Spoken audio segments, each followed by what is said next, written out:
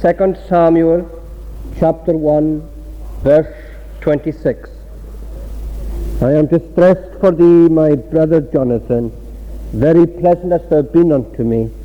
Thy love to me was wonderful, passing the love of women. These words, thy love to me was wonderful. When David stood with Goliath's head in his hand in the presence of Saul in the king's tent on the battlefield, a friendship, a bond of friendship was formed and cemented between himself and Jonathan, Saul's son, a bond which for sincerity, for constancy, and as someone has put it, for romantic pathos, is unrivaled in the annals of history. The bond that was formed between them, their hearts being linked together, was, as we read, from the Lord. And in their devotion to his will and in their faith in God, they were indeed as one.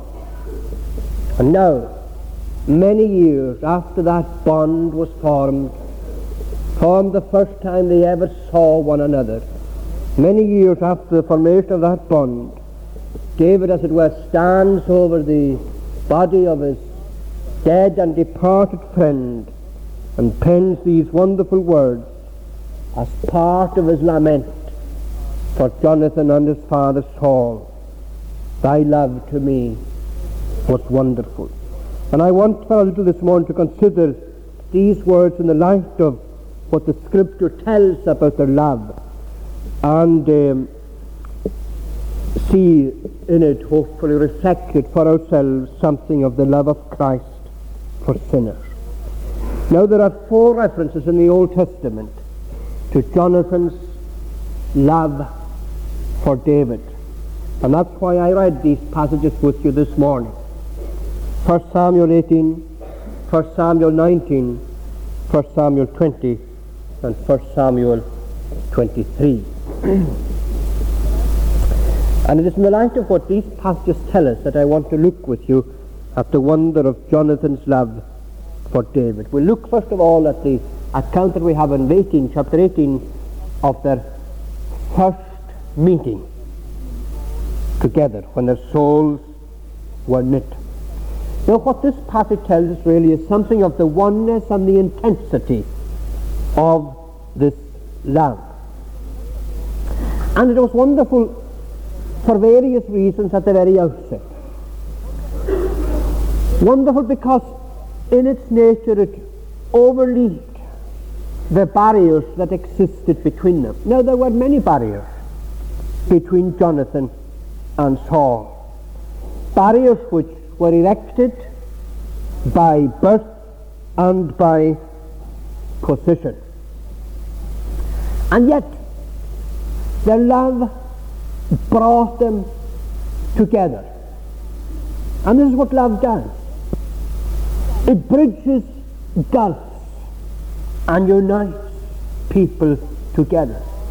Jonathan was, after all, the king's son, heir apparent to the throne. David, a mere stripling of a shepherd boy from Bethlehem, belonging to an insignificant family and tribe, unheard of in all of Israel. Not so Saul, not so Jonathan, the son of Saul, the prince in Israel. And yet their love brought them together in nearness and oneness and intensity of feeling. It bridged the gulf. And then it was wonderful in the first place, in that first meeting, because it also overcame any feeling or sense of jealousy or envy that Jonathan may have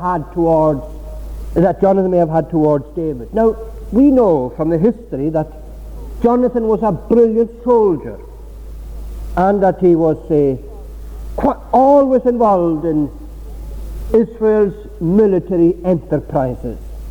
He was a popular man in Israel, much older than David, popular. And here now is this youth, no more than a youth, And he stands with the head of the dreaded Goliath in his hand. A man who was destined, by virtue of this one act itself, to receive more acclaim than any other man in Israel.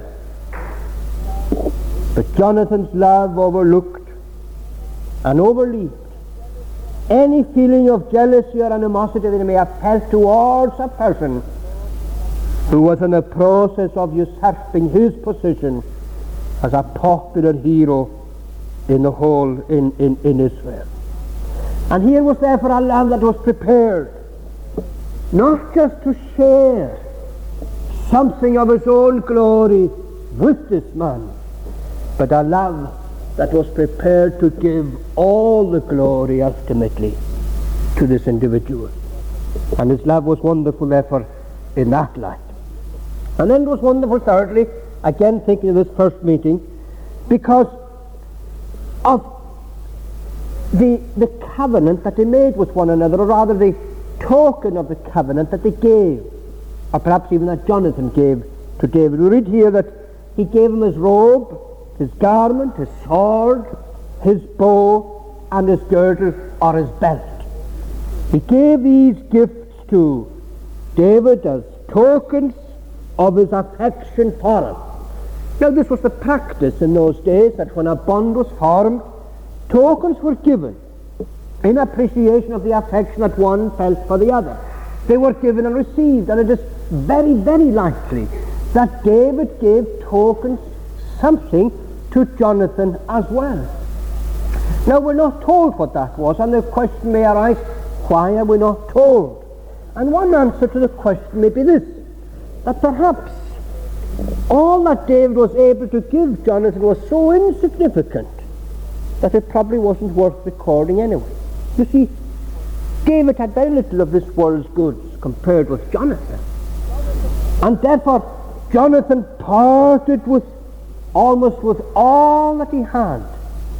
He gave that to David, substantially more than David was able to give to him. It was wonderful therefore in that sense, because of the gifts that were exchanged, and particularly the gift that was given by Jonathan. And finally, it was wonderful at the very outset, because in the formation of this bond and this love, Jonathan had nothing to gain really from David's friendship. In other words, he didn't love him because of what David was to become, because at that time Jonathan didn't know what David was to become. It hadn't been unfolded to him or to anyone apart from Samuel that David was yet to be the king of Israel. And therefore he didn't love him. In other words, what I want to say is this: he didn't love David because of what he could get from David. He loved him because of what he was he loved him. His love was characterized by what he was prepared to give to him himself. In other words, it was unselfish in its nature. Now then, these are the four things that come to light about Jonathan's love for David at the outset of their friendship. And they have something to tell us about our Lord's love for us as well, because every Christian is able to look out upon his own life and able to see and recognize the Lord in his life, and to say of the Lord in his life, "Thy love to me was wonderful."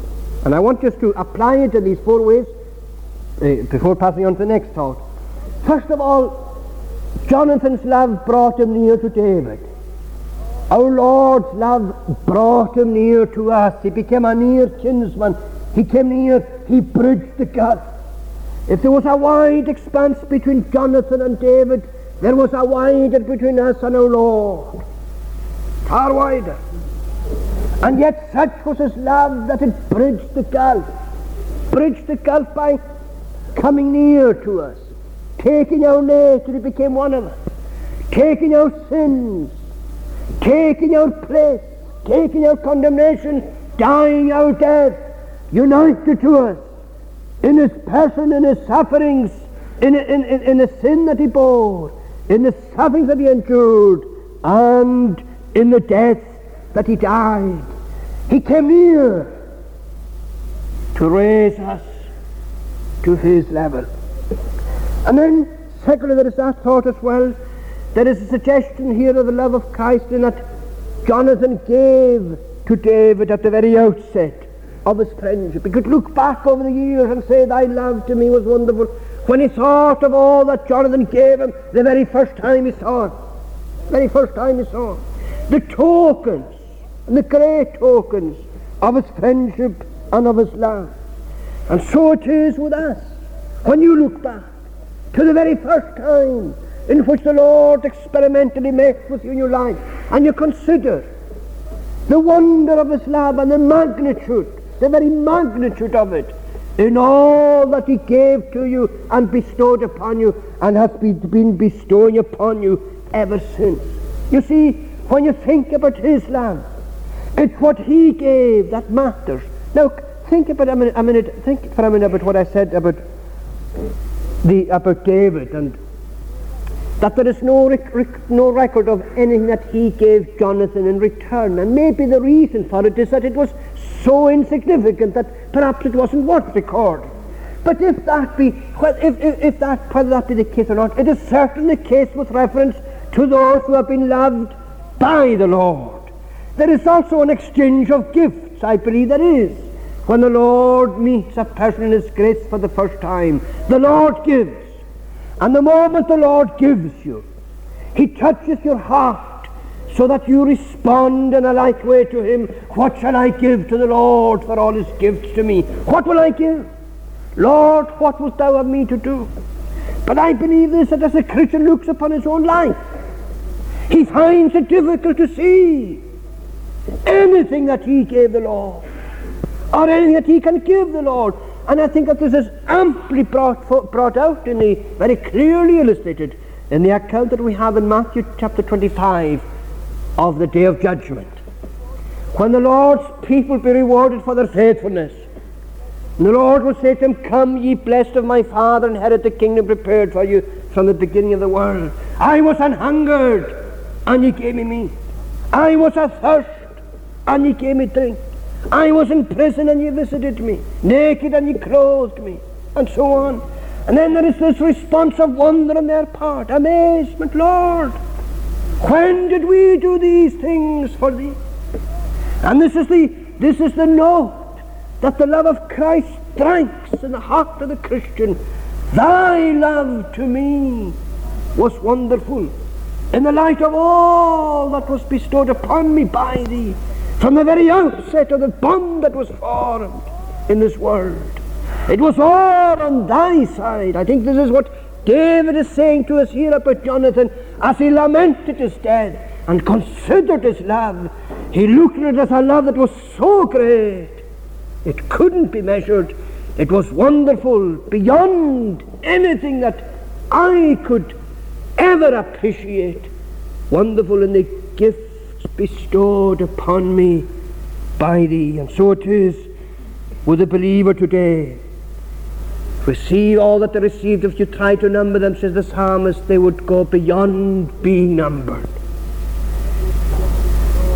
And the many gifts he has bestowed ever since, unfolding in his giving in our lives, from the very moment that he began to draw us to himself, from the moment of the beginning of the wooing to the moment of the winning of the soul to himself, ever since, saving, enriching, caring, providing, bestowing in life, embracing life, and embracing that which is beyond this life to death itself and beyond death.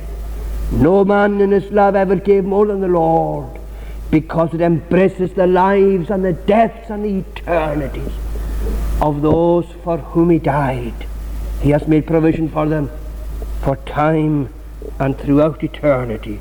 Thy love to me was wonderful. And another thing here, you see, when Jonathan loved David, I mentioned to you that he didn't love him because he knew that David was to be king. In other words, it wasn't a selfish interest. You know, there are people who love like that. People, the term that we use today is they soak in, or they lick other people's boots. If they think that someone is going to benefit them, then they'll hang on and they'll stay in there. And that's why some people love. That's why some people cling, because of what they can get out of it themselves.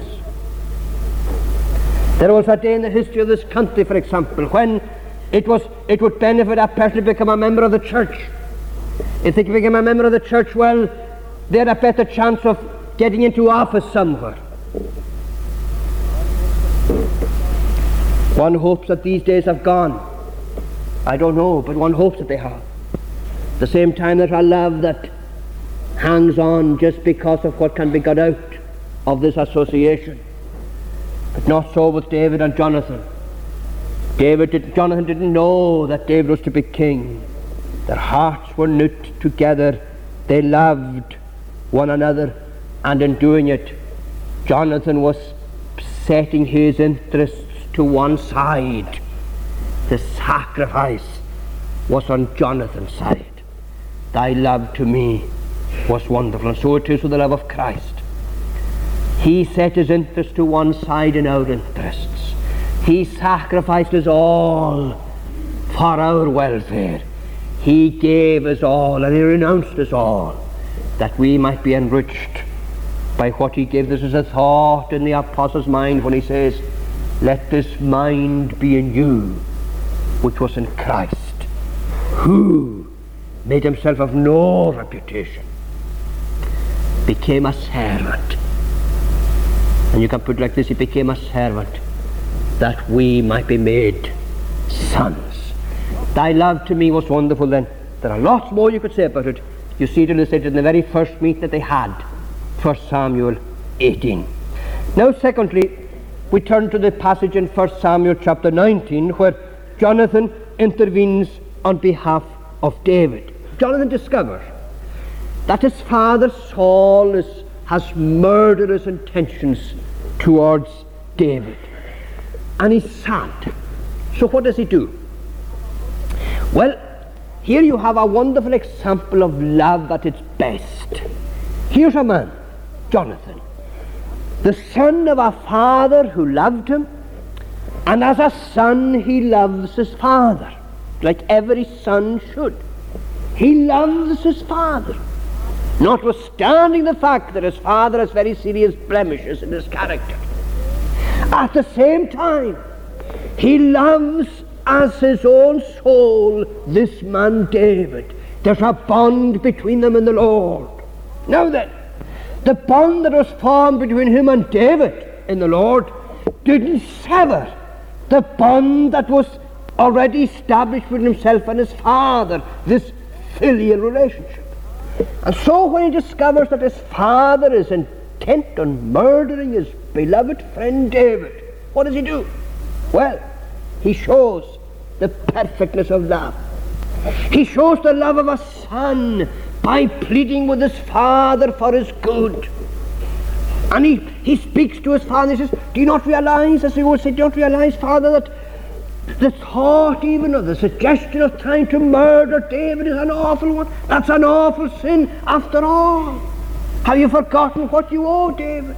Do you not remember how he killed Goliath? Not remember how your own soul thrilled the day he did it in the name of Israel and in the name of Israel's God? Have you forgotten that?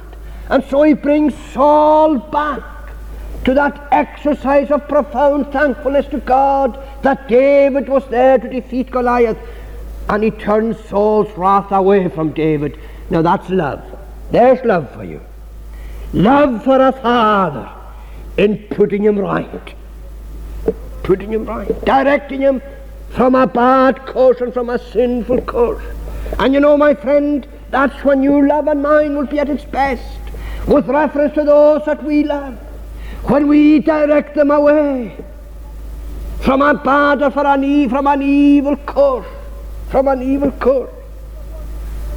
And I know at least of one instance, and I'm sure that there are many others, but I know of one instance, and it happened not very far from this town, when a young boy of 8 or 9 years of age was the instrument in the hand of God of turning his mother from a sinful course and leading her to the way of salvation. I know of one, and I'm sure that there are many others. That's love. And let me say this to you today, boys and girls who are here. And if what I'm going to say to you goes as an arrow to the heart of your mother and your father, praise be to God for it. Let me say this to you.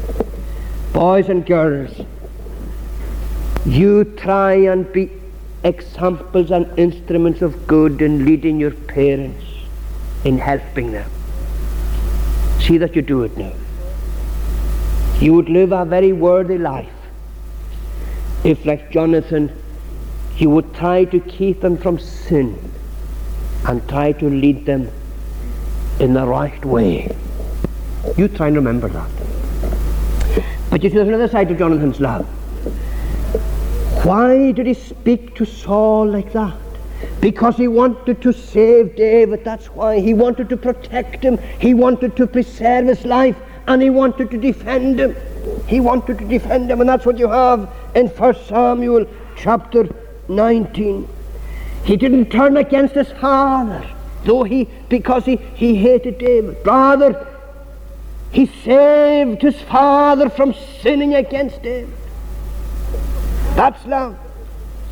He was called, as someone put it, to decide between his father and David, and yet he was true to his friend without being unfilial to his father, and that was love at its very best. In David's absence, he pleaded his case before Saul.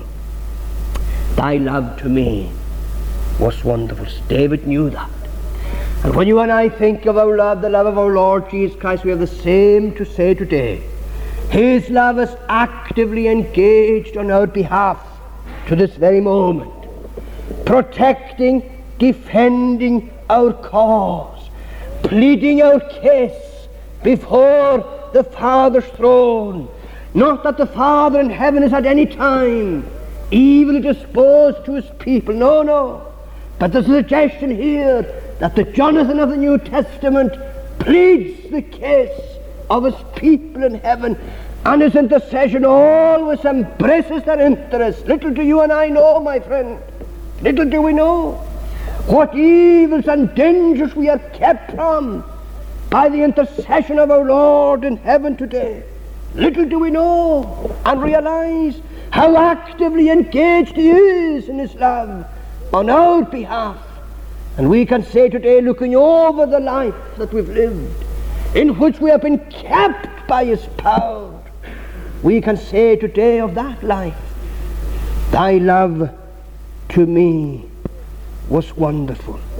Then thirdly, there is the incident we have referred that we read in 1 Samuel chapter 20. Now that's a long chapter, one of the most wonderful chapters in the Bible. Remember the plan that they made up together, that if Jonathan discovered that Saul was out to murder David, he would go to the field, he would shoot arrows beyond a specified point, and he would say to the young boy who was running after the arrows, go, the arrows are beyond that point.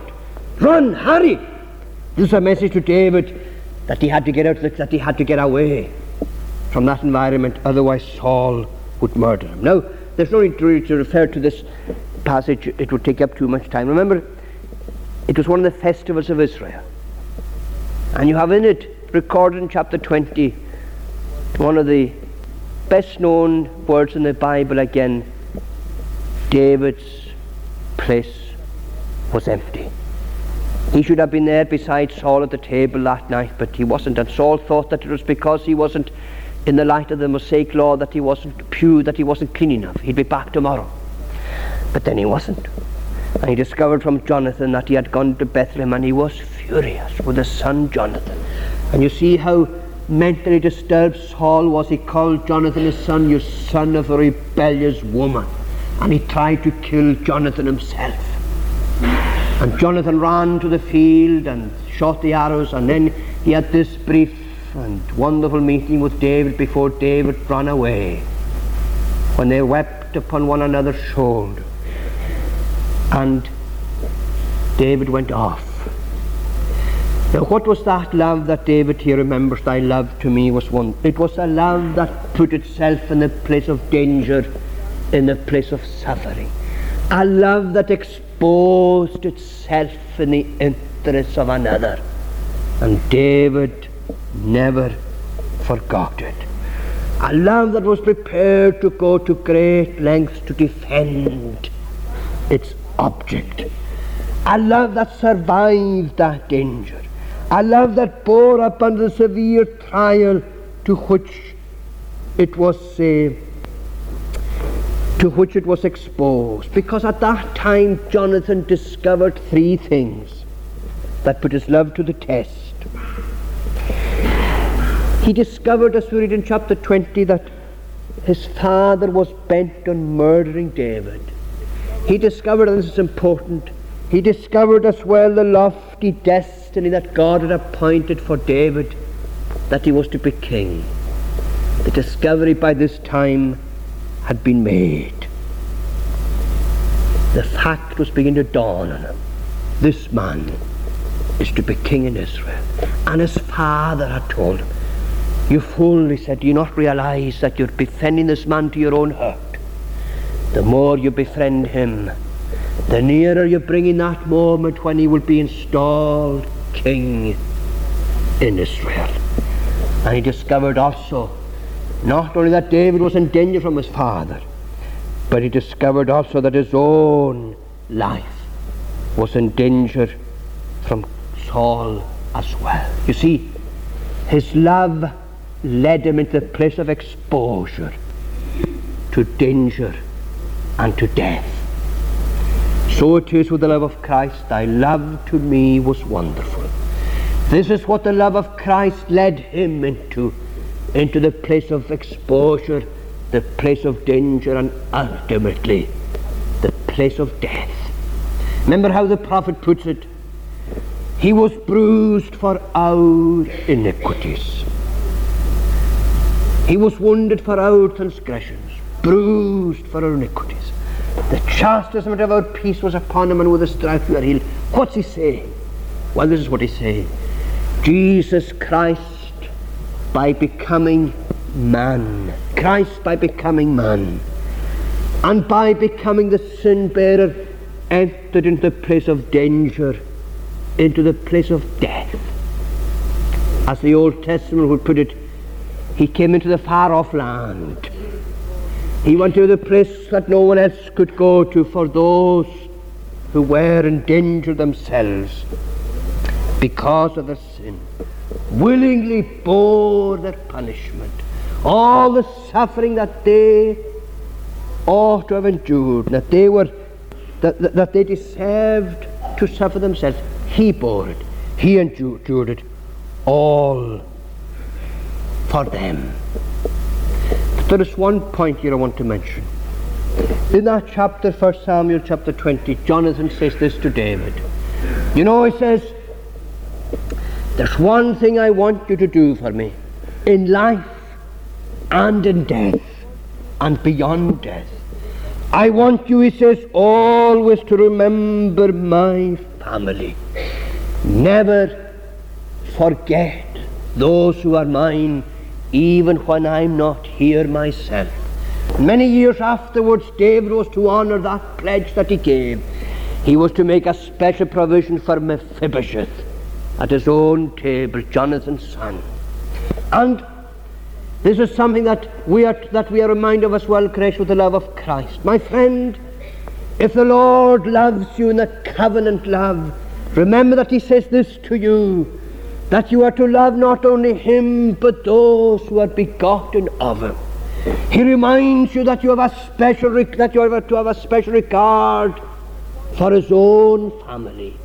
And that is why he places so much importance upon these deeds of kindness and acts of mercy and acts of love bestowed upon those who belong to him in this world by others in this world, inasmuch as ye have done it unto one of the least of these my little ones, ye have done it unto me. You remember this, let me remember it as well, that our Jonathan, the Jonathan of the New Testament, our Lord in heaven, has entrusted entrusted this to your care and to mine.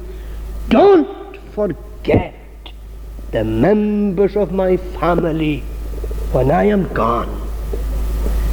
And this is one way in which we see the wonder of his love, in that he has given to us from himself, and he has entrusted to us as well the care of others, and to others our care.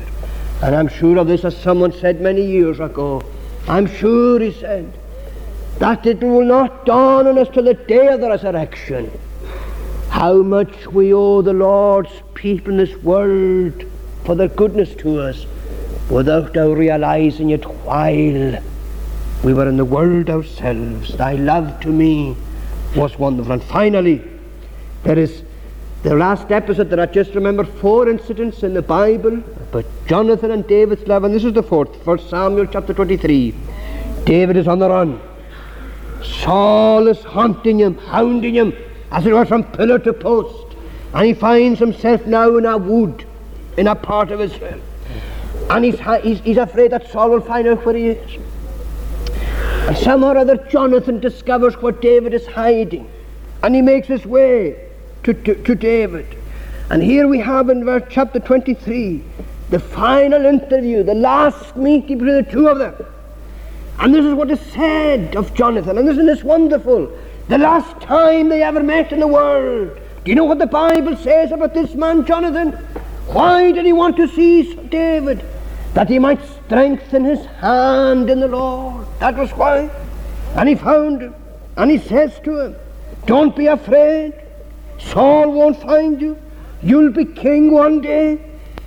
I shall be next to you, and my Father knows that is so. What comfort that was from Jonathan to David when he was alone with his trusted band of warriors around, going from place to place, dependent on the shelter and the protection he could get from his friends in Israel. Sometimes he got it, sometimes he didn't. And here's Jonathan, he comes to him, and he strengthens his hands in the Lord.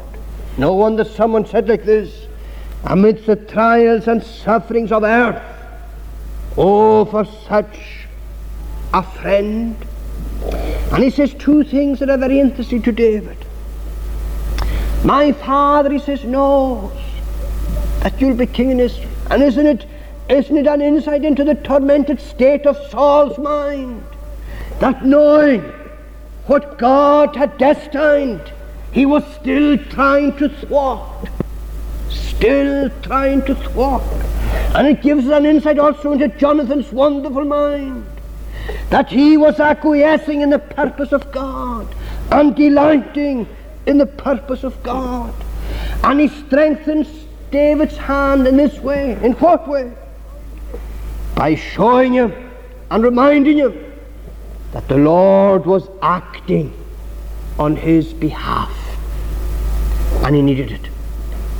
He needed, I'm sure, that many a day when he was outlawed on the run from Saul, destined to be king in Israel. I'm sure there was many a day when David wondered if he had mistaken the call of God, if he had mistaken the providence of God, if he had mistaken the promise of God. I'm sure that he was exposed to that temptation many a day, that he was wrong and that he had misread it all. And here Jonathan finds him and he says, don't you be afraid. The Lord is with you to make you king, and I shall be next to thee. Thy love to me was wonderful. Remembers that, and so it is with Christ and his people.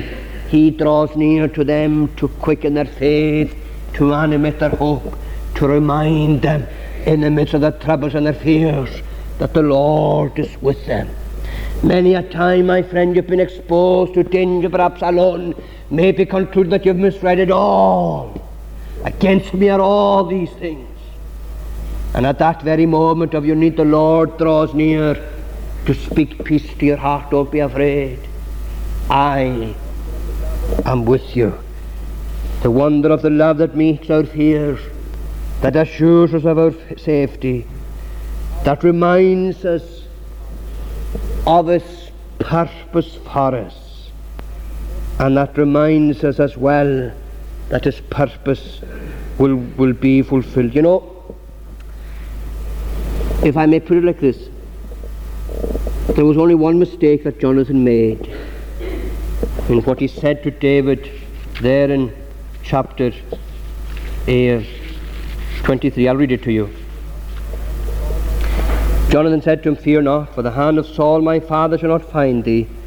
Thou shalt be king over Israel, and I shall be next unto thee." It's as though he's looking forward to that day when David will be crowned and he would stand beside him. But he wasn't to see that day.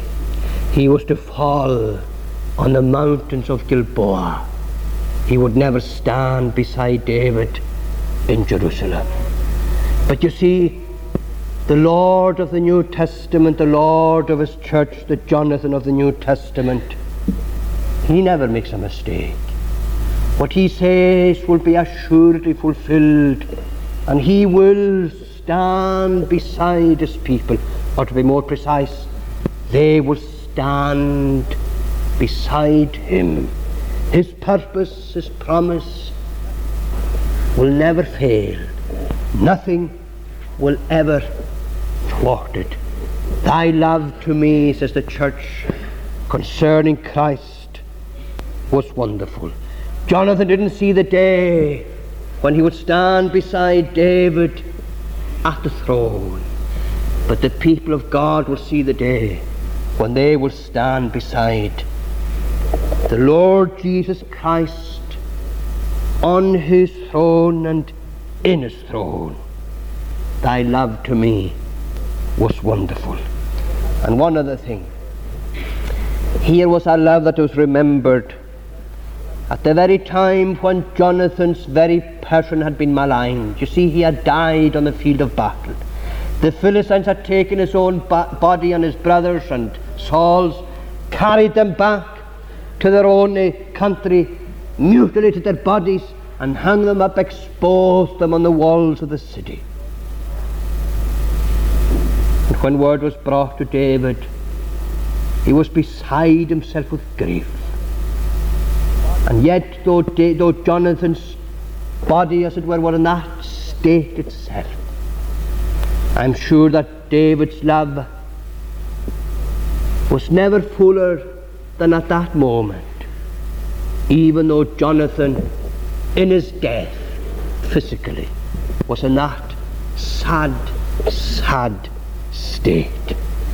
And is it not true of the Church of the Lord Jesus Christ in the world today, that our Lord is maligned, just as Jonathan's body was mutilated by his enemies, so our Lord Jesus Christ is torn to pieces, as it were, by his enemies.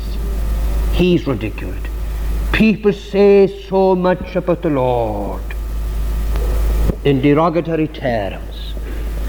And my friend, if you're a Christian here today, I'm sure of this. Your love to the Lord never burns with a fiercer flame than when his enemies castigate his name and spit in his face. Thy love to me was wonderful. Perhaps if one at time you could devote some attention to that. Thy love to me was wonderful. David, I've no doubt, dwelt on that a long time. Of all people, me, to be loved by Jonathan. The people of God will dwell on that theme for all eternity. Who loved me, of all people, and gave himself for me. A love that was wonderful. It passed the love of women. Whether there's a reference to the comparison between Jonathan's love for him and David's, his wife's own love for himself, it isn't very clear. But there's one thing true about it. The love of God, that which is the born of God, will go where human love could never go. Far though human love will go at its best, it will never reach the point that the love of God reached. And the love of God reached this point. He stooped from heaven on high. He stooped to hell beneath. And he saved me, as someone put it, from the guttermost to the uttermost. Let us pray. Thou Lord, bless us.